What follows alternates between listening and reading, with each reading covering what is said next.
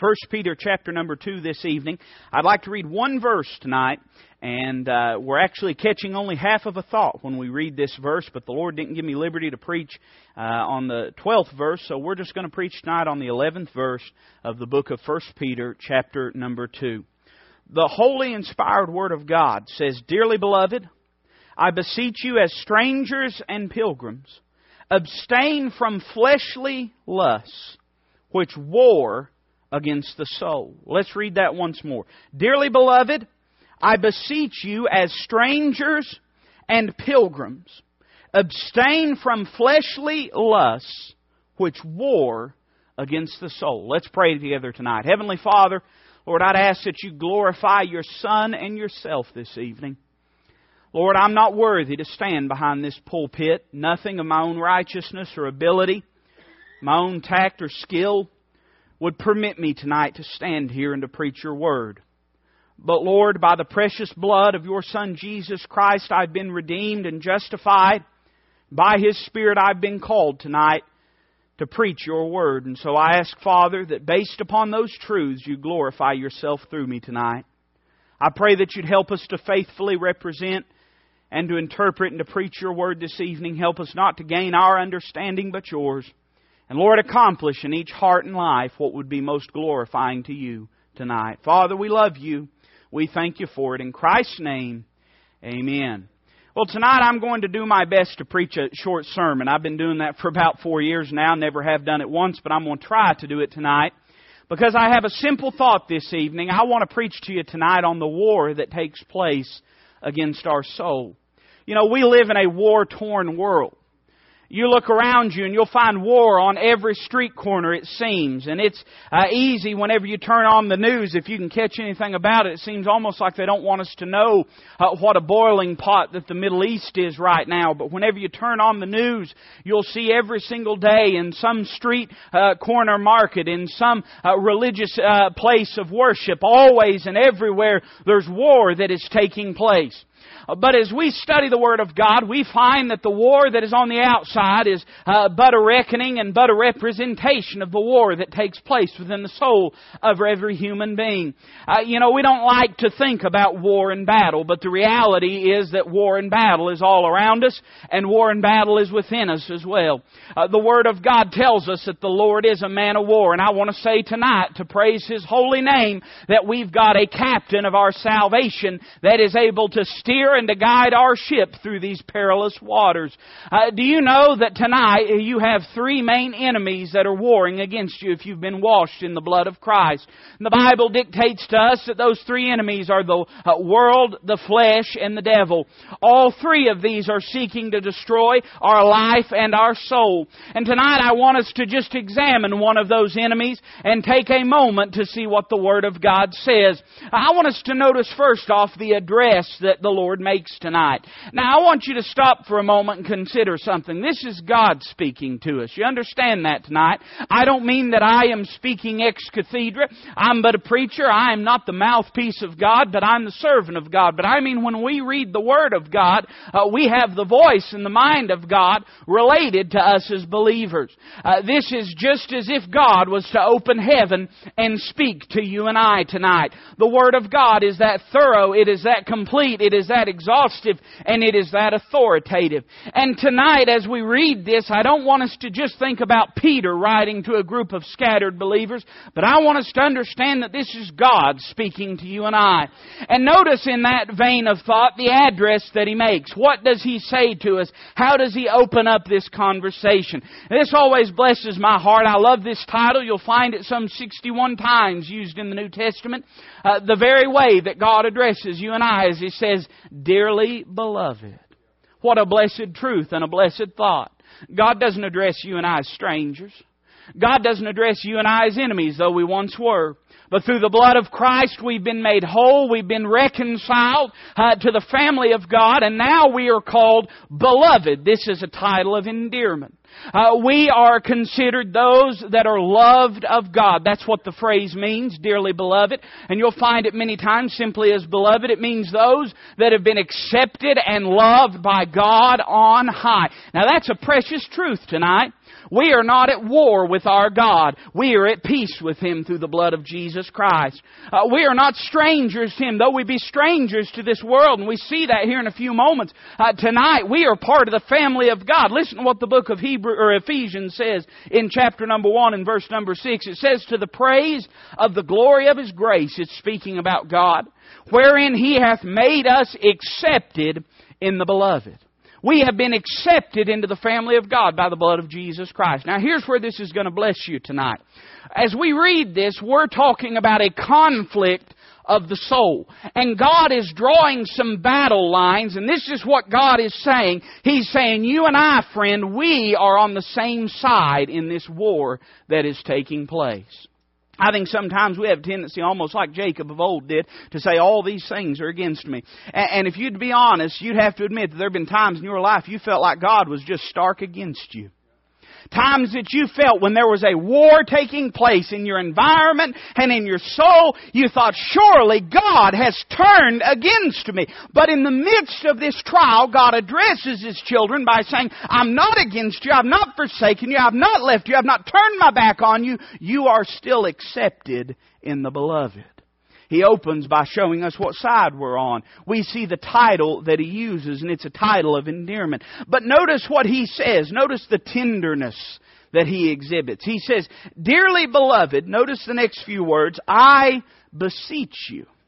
Now there's a lot of words in the Word of God that convey similar ideas to that of beseeching. And you'll find sometimes the word beckoning. And to beckon means to call someone to listen or to call someone to hear. But the word beseech is a unique word. And if you find it all through the Word of God, you'll find it expressed with different ideas. But do you know that the word beseech literally means to draw someone near to you? This is not a title of reproach that God is using. This is a title of comfort that God's using. I mean, the first thing He's done to comfort us is He has addressed us as the beloved, as His dear children, as those that He's familiar with, as those that He knows. Though you may be at war, God says, you're not at war with me. I am not the adversary of your soul. I am the advocate of your soul. I am not standing here at odds with you, but I am standing here to help you. And He says, I want you to draw close to me and hear what I have to say. Could I say that when we come to these times in our life, that's not the time to push God away. That's the time to draw near to Him. The times that we have war taking place in our life and in our mind. And by the way, that's what the word soul means. You'll find it all through the Word of God used in different ways. Sometimes it's used as life, and sometimes it's used as mind, and sometimes it's used as heart. But what it conveys is the very essence of who we are as a being. Not just this earthly tabernacle that we're wearing, and not just our emotions, but who we are at our very essence. When there is a war that is waging against us, God says, that's the time to draw close to me. That's the time when I want you to come in for some things that you couldn't have learned otherwise. I've always been struck with the idea of God's pavilions. You'll find that word used through the Old Testament, pavilion. We think of a pavilion, or we think of some kind of big gazebo where you go up at one of these parks and eat a picnic. But that's not what the word pavilion means in its entirety. The word pavilion can mean a lot of different things, and I won't go through all of them tonight, but in the Old Testament the word pavilion is used, and it can mean this. Sometimes it means a habitation or a dwelling place, but the word pavilion is also used in, I believe it's the book of 2 Kings, relating what we would know of as a war room. On the battlefield, a king would set up his quarters, or a general would set up his quarters where he would sleep and where he would live. But he would have a separate room that was called a pavilion, and that was the place where he would meet with his generals and discuss the things that they were going to do and their battle strategies and where they needed to be and what they needed to be doing. It was a place of revelation and information, and that was called a pavilion in the Old Testament. Listen to what the psalmist said. The psalmist said of God that He hath made darkness His pavilions round about Him. I'm saying when you're going into the war room, you're not going into a place of concealment. You're going into a place of revelation. You're not going into a place of secrecy. You're going into a place where statutes and orders are set forth. And when you get in the midst of the battle, that's not the time to walk away from God, Brother Ralph. That's the time to draw close to Him, because He's got some information that you're going to need to know.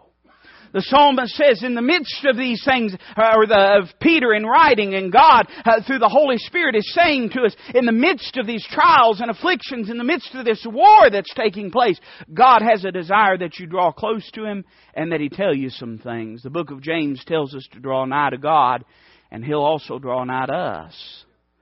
God's put a certain amount of things in our court. You know, we always like to talk about what God's done for us, what God's doing in us, and what God's doing through us. And those are blessed truths, you know. I'm thankful for Calvary. I'm thankful for the indwelling of the Holy Ghost. I'm thankful for what God is doing through us. But I fear sometimes that we talk about that so much because we don't like to talk about the things that God expects us to do. God has put the ball squarely in our court when it comes to our walk with Him. He said, I'll come close if you'll just come close to me. God has issued forth the beseech to you and I. The question is, are we willing to listen? It means to draw near, but it also means to take heed. God's going to reveal some things to us that we need to not only absorb, but some things that we need to obey. So we see the tenderness that He speaks. He's not reproaching us. And listen, you may be going through a rough time. You won't be the only one.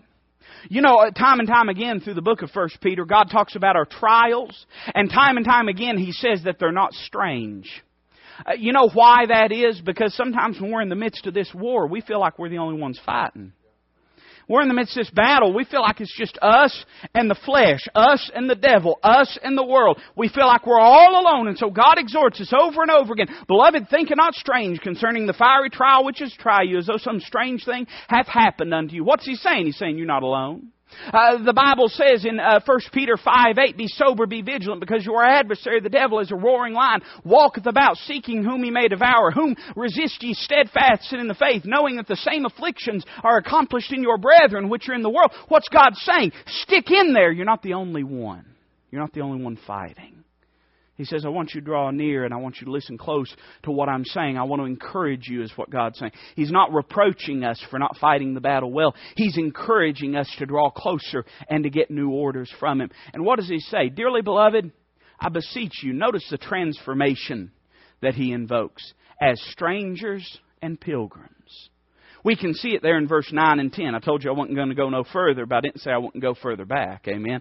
Look at verses 9 and 10. He speaks of this transformation. You can actually see it all through the book of 1 Peter, but we have just a snippet of here in context. It says, But ye are a chosen generation, a royal priesthood, an holy nation, a peculiar people, that ye should show forth the praises of Him who hath called you out of darkness into His marvelous light. We're pilgrims. We've been called from where we were to a place that we're headed to. That's what a pilgrim is. Pilgrim's somebody that they're not quite home on one end or the other. They're not where they once were, but they're not where they're going to be. That's what you and I as pilgrims are. We're not still in Egypt. We're not still in Egypt, but we've not reached Zion yet. We're not still in the bondage of sin as we once were. But we've not been gloriously transformed with a glorified body and free from a sin nature yet. We're in between, so to speak. He calls us pilgrims, but He calls us strangers. Look at verse number 11. He talks about the environment that we're in, and he says, verse number 10, which in time past were not a people, but are now the people of God, which had not obtained mercy, but now have obtained mercy. He's saying you're different than the climate that you're in. You used to not be a people. You used to not have an identity. Do you know that a lost sinner, he's just a face in the crowd? Isn't that right? I don't know what I did to make it so quiet in here, but it just, I don't know if it's me or you, but one of us better shape up. The sinner, he's just a face in the crowd. Just a sufferer in hell. But you see, Calvary made it as though each and every child of God was individually formed in the mind and heart of God Almighty. You don't matter to the devil. You don't matter to the flesh. You don't matter to the world. But you mean something to Jesus Christ. He calls you not only a pilgrim, but a stranger. Someone that is different than the environment that they're in. Someone that has changed from who they were to something new. We all know when there's a stranger. That's one of the things I love about pastoring, I say a small church, or some smaller, certainly some bigger than ours.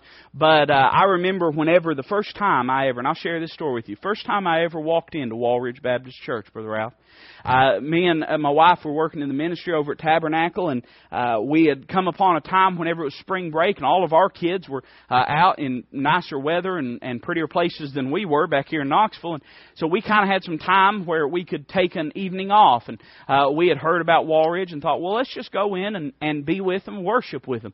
And I told my wife, I knew that the church was looking for a pastor at the time, and I didn't want it to be misconstrued. I didn't want anyone to think that coming over here nosing around for a church or anything. So I said, this is what we're going to do. I said, we're going to go in about 5 minutes late. You can imagine how that worked, right? We're going to go in about 5 minutes late. We're going to sit in the back. See, I'd never been here. I didn't know we didn't have a back. But we don't. We're going to sit in the back, and we're just going to slip in. We ain't going to say nothing to nobody. And then when the invitation comes, we're just going to get up and we're going to slip out. Like typical Baptists, you know. We're just going to get up, we're just going to slip out. And so we came in, it was on a Wednesday night, and there was just a handful of people here. And as soon as I come through the door, I heard 3 or 4 people call my name. I thought, boy, the cover's blown now. They knew somebody different had walked in. And I don't mean in the sense of being overly spiritual. I mean a different face. Someone they didn't recognize. Someone that hadn't been there before. You could tell when there was a stranger in the midst. And you and I, as children of God, we've been transformed from what we were. And as we walk as strangers through this sin-sick world, it ought to be that when people see us, they see something different in us. Recognizable immediately. He speaks of this transformation. Now, we've not got to the message yet. I mean, we're a little ways through it, but he's just addressing them. He's just saying, this is what I feel about you, your dearly beloved. He's saying this is the attitude and the tone I'm taking with you, one of entreating and kindness. He says, I beseech you, I'm asking you to draw close. And he says, this is the reason why, because you're strangers and you're pilgrims. You're not to live as the rest of this world and to act as the rest of this world. Listen to me, the rest of this world operates off impulse and natural inclination, knee-jerk reactions just immediately. Peter says you ought to act differently. You're a stranger and a pilgrim. You're not of this world. We see the address that he invokes and the address that he employs when he's speaking to them. But I want you to notice, secondly, we see in this passage the abstaining that he mentions. We see the address that he makes, but we see the abstaining that he mentions. He says, abstain from fleshly lust. You see it there in the middle of the verse. Abstain from fleshly lust. Now, we're going to go on here in a moment and see that these fleshly lusts, they war against our soul. Now, the Word of God uses the imagery it uses for a reason, and it's that of warfare and of battle. And what does the Bible say? The Bible says that our enemy is our flesh. What is our flesh? Now, we know what physically our flesh is. We know whenever you're young, it's nice and pretty, and it fits your skin right, and then you get older, and it all kind of falls down here, and spots everywhere, and you don't know what they are. We know what our flesh is. But that's not what Peter is talking about here. Peter is talking about the self-will and self-determination that exists within you and I. Do you understand that we are very instinctive beings? There's certain things when a child is born. I'm learning it now as we're raising a child. Certain things you don't have to teach them. You know, I didn't have to teach my son how to cry. You know that? Man, he knew. I mean, the second he came out, that was the first thing he did. He knew how to do that. There's certain things he does by inclination. And we're all that way. It's instinctual to us or instinctive to us. We do, we commit, we act, we function. That's how we are as creatures. And that part of us is what's considered the flesh. The self-will, that which we do because it pleases us. And Peter says this is our enemy. This is contrary to the philosophy of this world. And I fear that sometimes as preachers we do not spend enough time systematically teaching the Word of God and showing the differences in world philosophies and ideas and world systems of thought. And sometimes Christians get the idea that they don't really believe and think all that differently than the rest of the world does. But I'll have you know, friend, as believers, our belief system and what the Word of God portrays to us and Bible Christianity is at direct odds with the philosophy of the world. The philosophy of the world is this: if it feels good, just do it. And the implication of that is that your instincts or your flesh is your friend and is there to help you. Now, we could go down the line and we could take personal histories, we could look at human history, and we would very quickly find out that that's not so.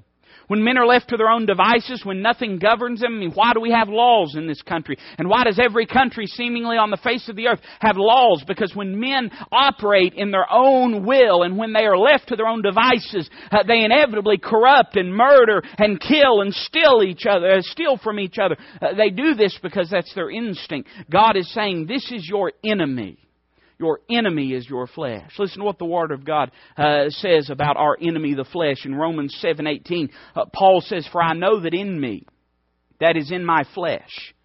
Now, there's a lot of people aren't going to like this. And I don't mean necessarily in this room, but I mean religiously in the world. They don't like this thought. But Paul says, "In my flesh dwelleth no good thing." In other words, and I know that some would cry foul and cry legalism on what I'm about to say, but I'll stand by it because I believe it's biblical.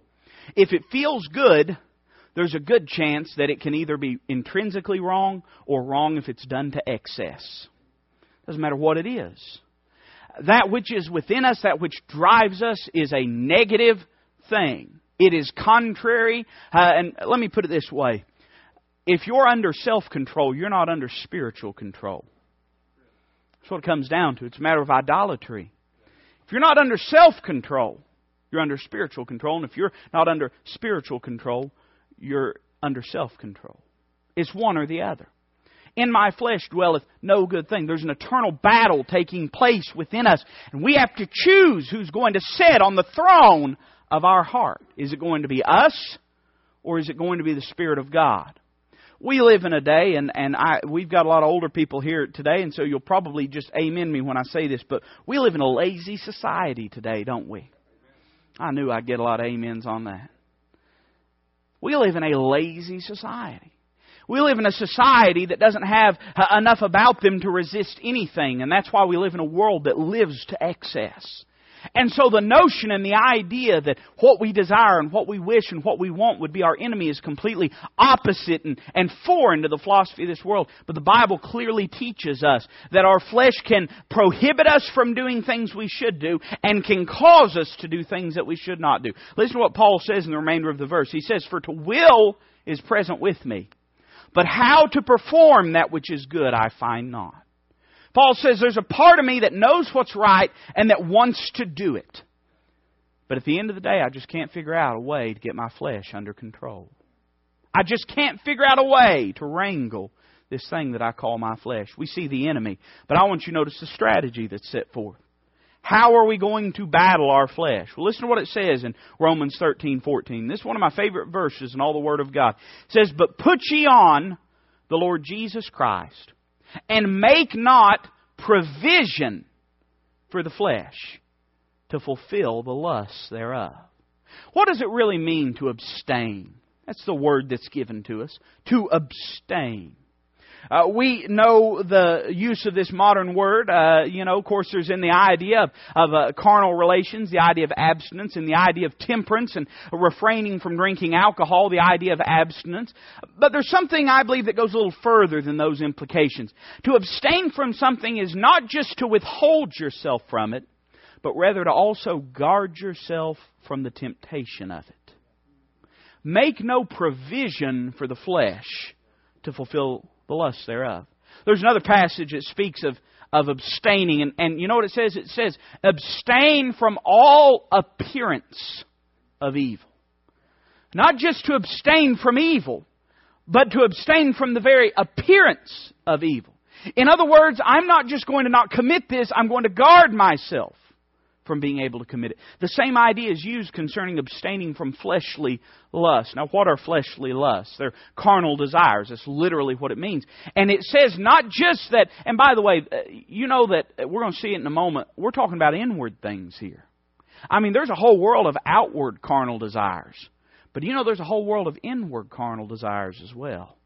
He says that war against the soul. And he says that our strategy is to abstain, to keep ourselves from it, to make no provision for it. In other words, if there's something we struggle with, I always kind of use this analogy. My granddaddy, he smoked for, 400 years. I mean, it was, he lived in the day, everybody smoked, and that was just the way it was. And whenever he quit, and this sounds admirable, but whenever he quit, my parents always told me that he took a pack of cigarettes and he laid them on top of the refrigerator and he never touched them again. Well, nobody knows whether he really touched them again or not because they're sitting on top of the refrigerator, It's not enough just take the bottle of liquor and put it away in the cabinet. Because, see, you've still made a provision for the flesh by doing that. Not enough just take cigarettes and place them on top or whatever it might be in your life to take it and just set it to the side. It has to be done away with if we're going to abstain from the flesh. I promise you this, the flesh is cunning.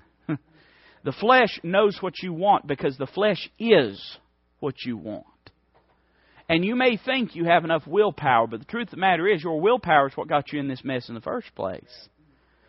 The problem is not that you've not got enough will, it's that you've got too much of your own will. Your will has to be broken. You've got to put on the Lord Jesus Christ. And that brings us to our ability. We see our enemy and our strategy, but we see our ability as well. How do we do it? That's what Paul said. How to perform that, I find not. How do I do this? Where do we put this in shoe leather? I mean, how are we going to accomplish this? There's an inclination to do and to act that is within us. How do we actually do this? Listen to what the Word of God says, and I think we gain a valuable truth when we soak this in. Galatians 5:16 says, "This I say then, walk in the Spirit, and ye shall not fulfill the lust of the flesh." That's where our ability comes from. I said a few moments ago that if you're under self-control, you're not under spiritual control. And if you're under spiritual control, you're not under self-control. Now, that doesn't mean that a person that's spiritually controlled is going to be a wild man or a maniac or a lunatic. But what it means is this, that the only way that we can truly live for Jesus Christ is to be under the control and guidance and sway of the Spirit of God. I'll tell you, friend, we have really, and I'm in between. I'm not a youngster. I know some of you think I am, but I'm up. I'm peaking at 30. It's going to be here before I know it. But by the same token, I'm not of an older generation, and I'm at a strange place in my life, brother. I'm at a strange place in my Ralph, brother, life. People ask me why I don't study Greek. I can't even handle English, amen. People ask me, but in my life I'm at a strange place because I'm looking backwards at a younger generation and I'm looking up at an older generation. And I'll say this, we have failed. And I don't place any blame on any shoulders necessarily in this room, but I mean generationally we have failed our young people in leading them to believe that the spiritual walk is a set of rules and guidelines that are adhered to. That's not the spiritual walk. The spiritual walk is a person that we surrender to, hand over the government of our life to. It's not about abstaining necessarily, it's about wholly clinging to. And if you wholly cling to Jesus Christ, you'll abstain from these things. You see, it does no good just to live with a vain outward show of what some would call Christianity, just to follow a set of guidelines. That's hypocrisy.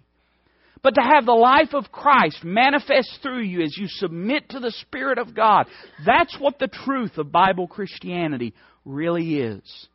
How do we do this? It's not that we abstain through willpower, but we abstain through God's will and through the leading of the Holy Ghost. I've given this illustration before, and I believe it goes hand in hand. There's a lot of mystery, it seems, surrounding being filled with the Spirit.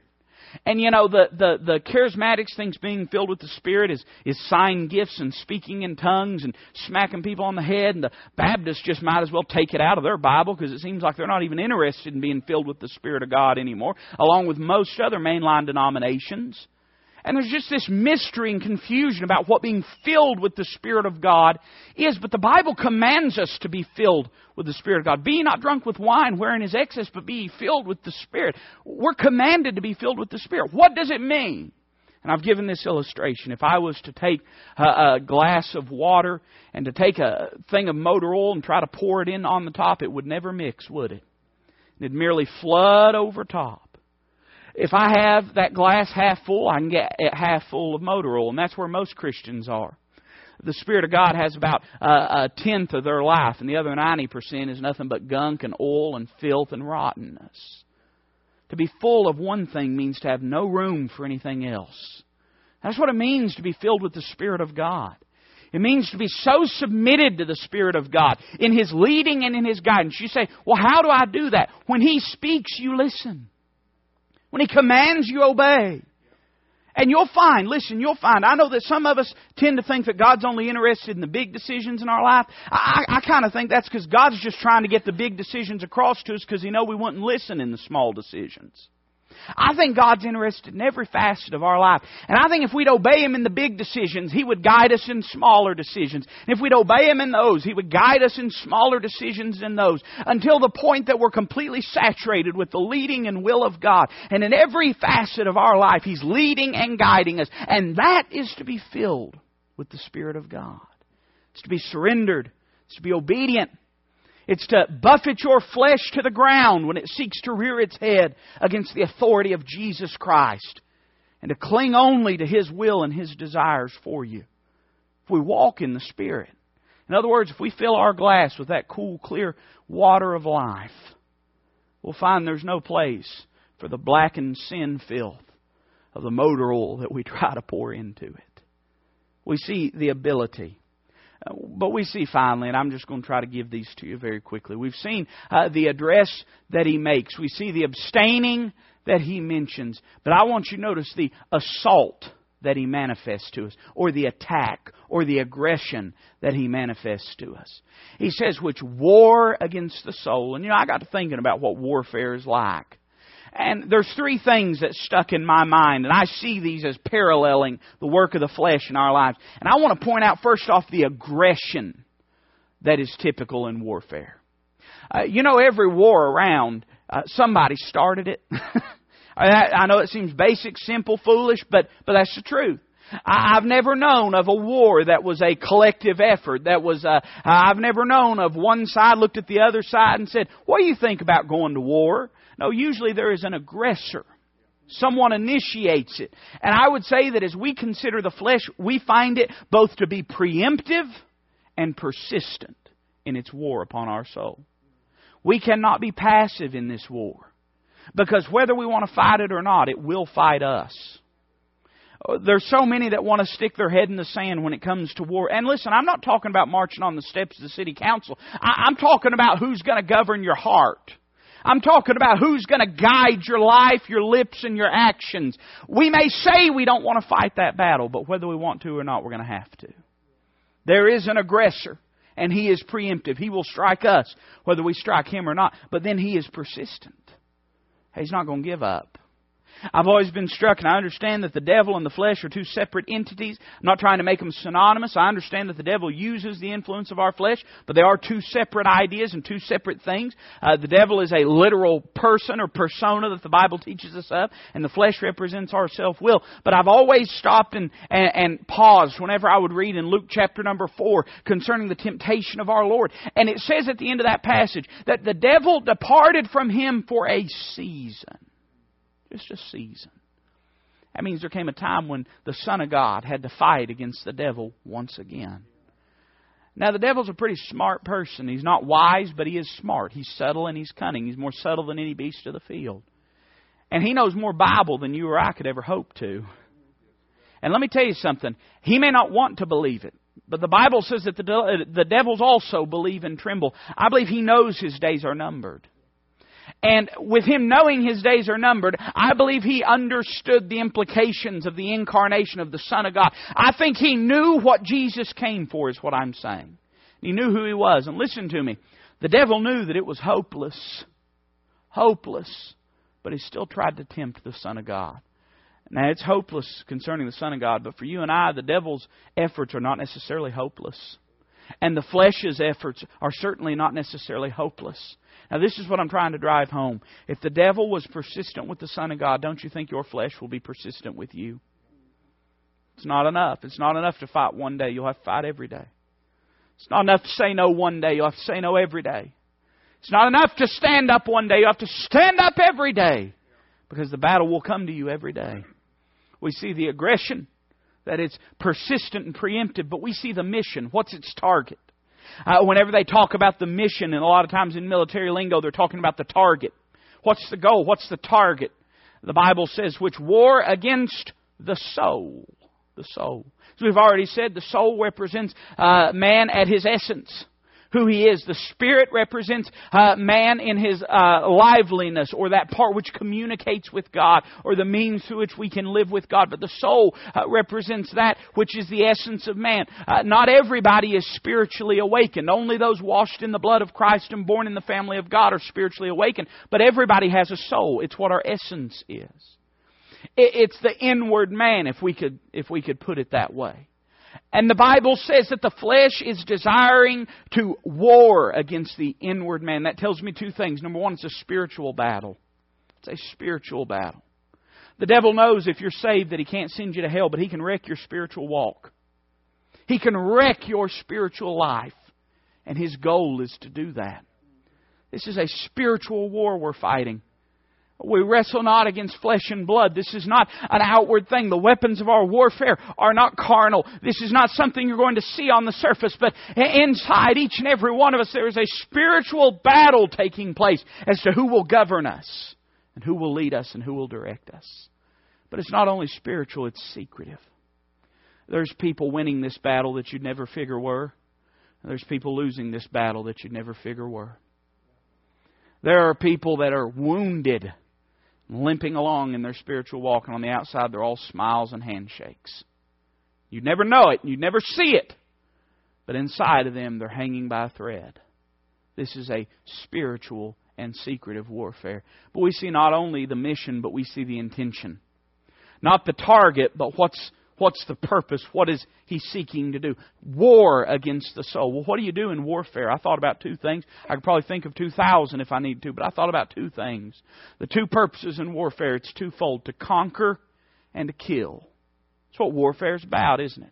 I mean, I know we live in a day of soft war. You know, we live in a day where you don't ever want to admit that your country wants to beat another country, because then you're a bunch of barbarians. But for thousands of years, warfare meant to conquer and to kill. That's what it meant. And could I say that the flesh seeks to conquer you? The flesh seeks to take the government of your life away from Jesus Christ and cause you to live and to act upon impulse and upon pride and upon self-desire. It seeks to run you, because if it's running you, God's not. And not only to conquer, but to kill your spiritual walk. It's sad to say, but there's some that they are alive in Jesus Christ, but the abundant life that He desires for them is nowhere near to be found. I just wrote down three things that I'll give to you that I believe the flesh seeks to rob you of. I believe in this killing, it seeks to rob you of your holiness. If you're walking in the flesh, you won't be holy. Because your flesh is what is at odds with God. You won't be holy. You'll be carnal. You'll be hateful. You'll be lustful. You'll be vicious. You'll have malice. You'll have discontentment. You'll have bitterness. You'll have all these things if the flesh is running you. But not only your holiness, it seeks to rob your happiness. True happiness for the believer, Brother Ralph, is only found in submission to Jesus Christ. I always worry about people who have a problem being happy. We all struggle. I mean, don't get me wrong. One of the things I love about this day, everybody come in out of the parking lot, smiles on their face. You know why? Because we've thawed out finally. Amen. I mean, it's nice, you know. And there's a happiness that is engendered by that. But there's other days where it's gloomy and glum, and that's not the kind of unhappiness I'm talking about. I'm talking about true joy being robbed. Christ said He'd give us a joy that no man could take. So if we don't have it, we forfeited it. We've handed it over to our flesh and said, here, it's yours. Do with it what you would. We see that not only does He steal our holiness, but He steals our happiness. But not only does He steal our happiness, He steals our hope. Hope's an important thing. I don't know that we talk about hope a lot because we talk about faith a lot. And those two things are very similar, but there are differences. Faith has to do with grasping that which God has promised. But hope has to do with the expectancy with which we look to God to answer those things and to accomplish those things. Faith deals with our actions, but hope deals with our attitude. And there's many that live in this day and they're defeated and they're discouraged and they're sick and tired. And they've lost all hope that God's still on His throne and that God's still able. That's the picture of a defeated Christian. That's the picture. There was a semblance of joy they had when they were in Egypt. And there was certainly a joy they had in Canaan. But there in the wilderness of discontentment, there was no joy found for them. Constant murmuring and complaining. They were living defeated. This warfare will come to you and I. The question is, are we going to fight it? What will we do to fight it?